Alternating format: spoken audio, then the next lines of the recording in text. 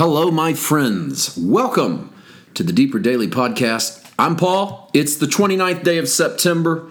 We're in Mark 16. It's the final day of regular verse-by-verse, left to right study for the month of September. Tomorrow, the 30th, is essay edition.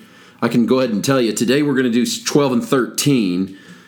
Essay edition is going to cover the Great Commission in I'm excited about this because I've been on the Great Commission a little bit off and on in various sermons lately, and it's fitting that we land on the essay at the Great Commission because I have some things to say in regards to the Great Commission as viewed through the early church and then as viewed today and what it could mean. This is going to be a fun look at what you know, but maybe what you haven't thought about.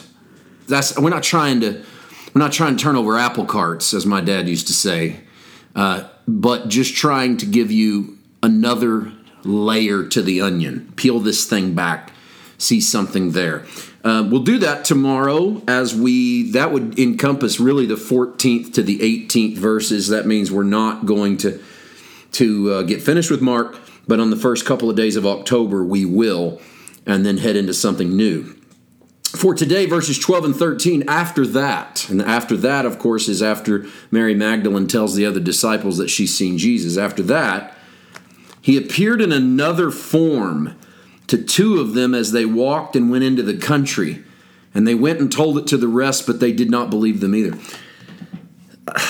First of all, the phrase "in another form" seems to be the way Luke describes the story of the two disciples on the road to Emmaus. Remember, two people are traveling to a village called Emmaus, 7 miles from Jerusalem. They are having a conversation, and then Jesus is there, but they can't tell that it's him. Luke says their eyes were restrained. They were blinded, so they didn't know who they were talking to. Jesus starts to ask them, "What are you guys talking about?" They are shocked he hasn't heard about Jesus of Nazareth dying. They make that famous statement, "We thought he was going to be the one who would redeem Israel, and he is dead." And some women of our company have seen him, or arrived at the tomb, rather, and didn't find his body.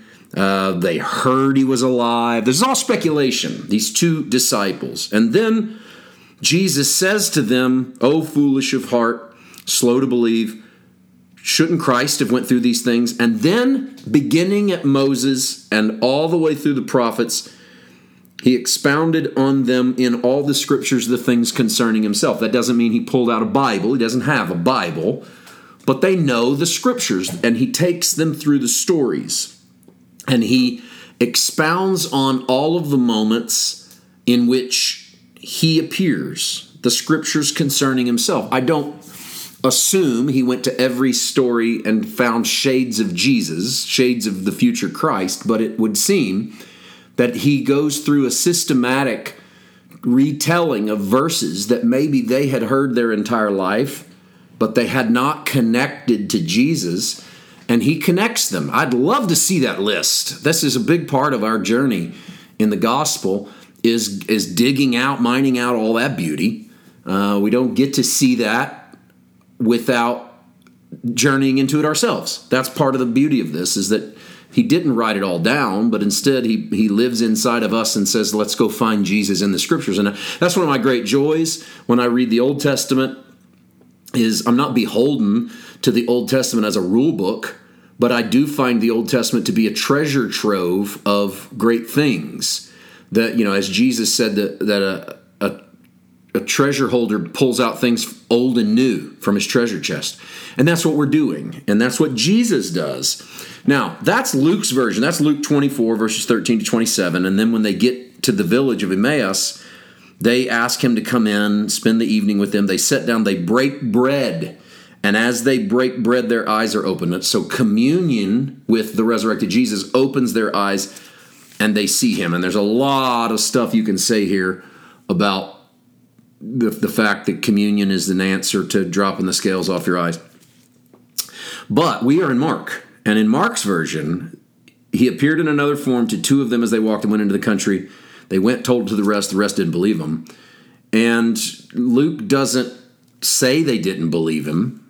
Mark says they didn't believe him. Mark seems to like to say that about the people who are encountering those who saw the resurrection. This gives me a chance here at the end to throw in a Paul White theory. And I'm not alone, but I'm in the minority. Okay, I'm just going to say that up front. I'm not alone. I've read others who have said this as well, but it's not the most popular rendering. And that is that I think that the two disciples in Mark 16:12 and the two disciples on the road to Emmaus are a husband and wife.